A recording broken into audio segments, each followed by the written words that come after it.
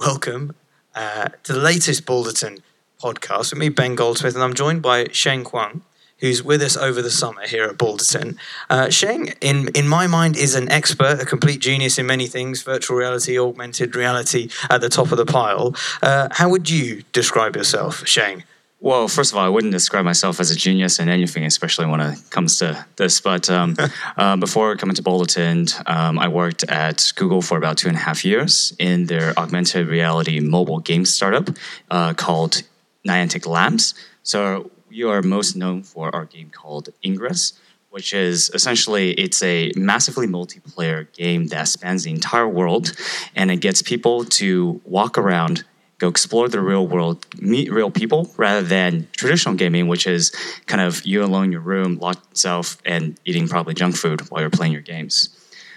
So we achieved this by basically having an overlay over Google Maps.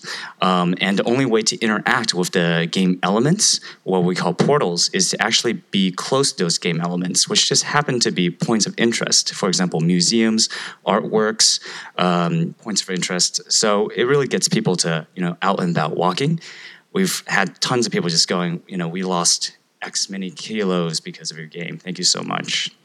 And players of that game, to get into that, what did they have to have on their phone? Did they have to download the game, or did you only need Google Maps? What did you need? Oh yeah, all you needed was basically an Android or iOS device, which is basically all cell phones. You download it, and it's an app what we call a scanner. So once you open up the game, it reveals to you this kind of Google Map-ish thing, but it just tells you where all the portals are. So, and we call our players agents, basically, because you're secret agents. Agents, cool. Exactly. And this is the secret world of Ingress that you enter in through the scanner that you download on your phone. Awesome. So, and then you hold that scanner up to stuff and elements of the game overlay on the real world. So you might be standing in the middle of a museum, but unbeknownst to all the other museum goers, you're solving some kind of crime or mystery or something. Oh, you're actually attacking another person's portal, or you're taking it over for your team, and literally it's a world domination game. That's fantastic. Oh. And I guess, is there a natural next step to that with VR? Well, actually, I think for VR, it's going to be a very completely different experience. So one startup that's doing something interesting with regards to museums is probably Europeana. So what they're doing is they're actually creating virtual museums and featuring really famous works of art from the Louvre and Guggenheim into this virtual museum that you can just explore on your Oculus Rift or even your Gear VR from Samsung. Awesome. So you don't necessarily have to be in the Guggenheim to experience that. You could just be playing with sitting your Rift, basically whatever. In your room. Exactly. Yep. Mm-hmm.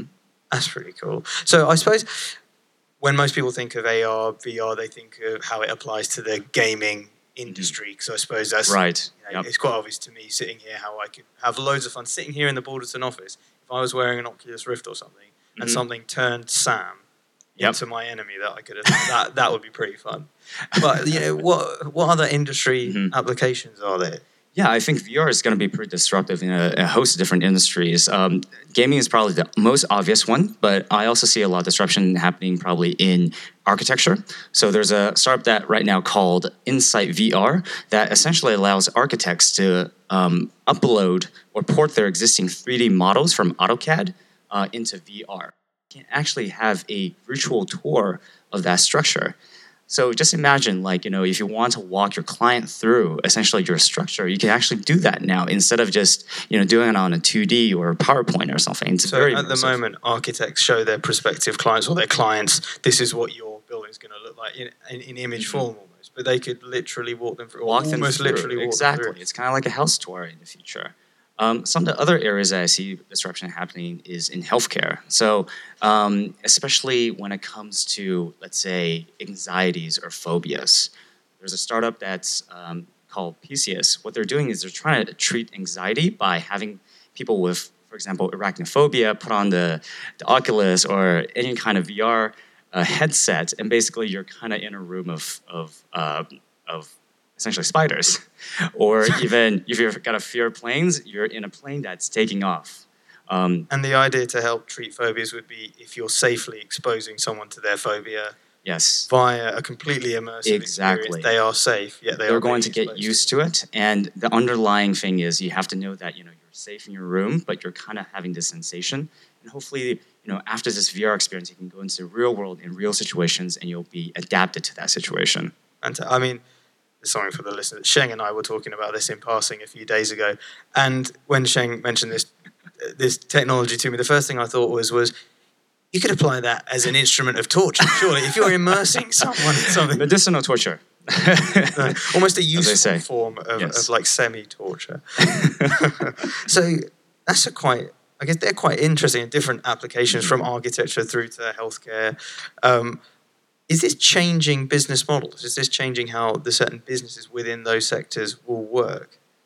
Yes, actually. I mean, in some of the kind of startups and industries I'm seeing, there's definitely some change. So, for example, I met the founder of Trillium, who basically, what they do is they create virtual shops of VR shops of online retailers. For example, like ASOS, who doesn't have a physical storefront, but they create essentially VR storefronts. So once you actually put on your headset, you can go explore almost like a like a mall or something, full of different stores. So imagine, I guess, in the future, what if Amazon had something like this? Amazon would suddenly become a virtual store. Essentially, you will walk through and perhaps look at the items in 3D, not just in kind of screenshots or high resolution pictures, but actually kind of not necessarily touch it. The technology isn't there yet, but perhaps it will. But actually, really feel how the product looks like.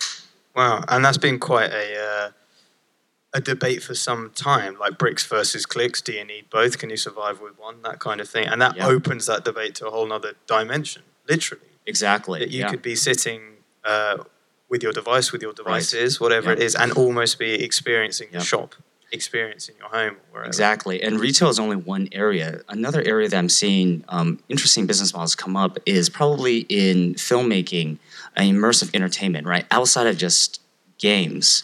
So one startup called Vantage VR, they're trying to become the Ticketmaster of VR shows. And I guess that would allow people to go to take the music example, to go to gigs on the other side of the world, which they could possibly have exactly the airfare and ticket to. Exactly. Yeah, no, it's definitely very interesting. So, I mean, that's film. And the final one is probably advertising is really interesting.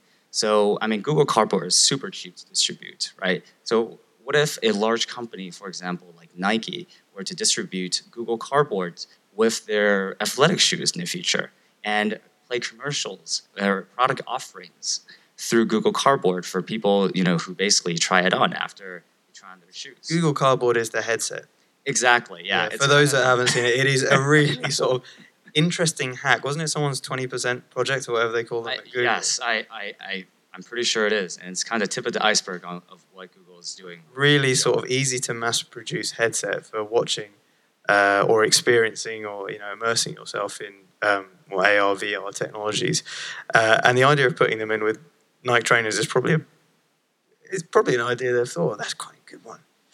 There's quite a few ideas in there from film through immersing people in their phobias, through architects walking people through buildings.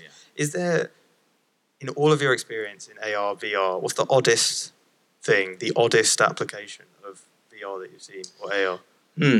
I don't know about the oddest, but I think Google ATAP, which stands for Advanced Technology and Projects Department, and a filmmaker collaborated on a 13-month project where they're bringing 360 filmmaking basically into a completely different level of like CGI. So what they have is they have a 6-minute film, and it's shot pretty much in all CGI, and it's built for the Oculus and puts you right in the kind of like the thick of the action, right? There could be a monster chasing you, and you're like in that person's point of view. Imagine that with Jurassic World. Exactly, right? It'll probably really freak you out. So for people who are interested, the short film is called Help. So if you just Google ATAP 360 Help, you'll see some of the behind the scenes on that. It's super cutting edge. That's pretty cool. And how long do you think before that kind of immersive film watching experience is something a bit more accessible to the everyman?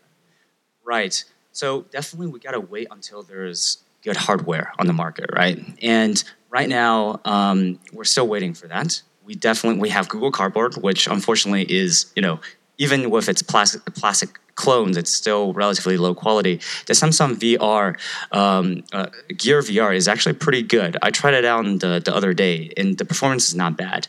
But we really have to probably wait until 2016 for more of the kind of advanced stuff to come out.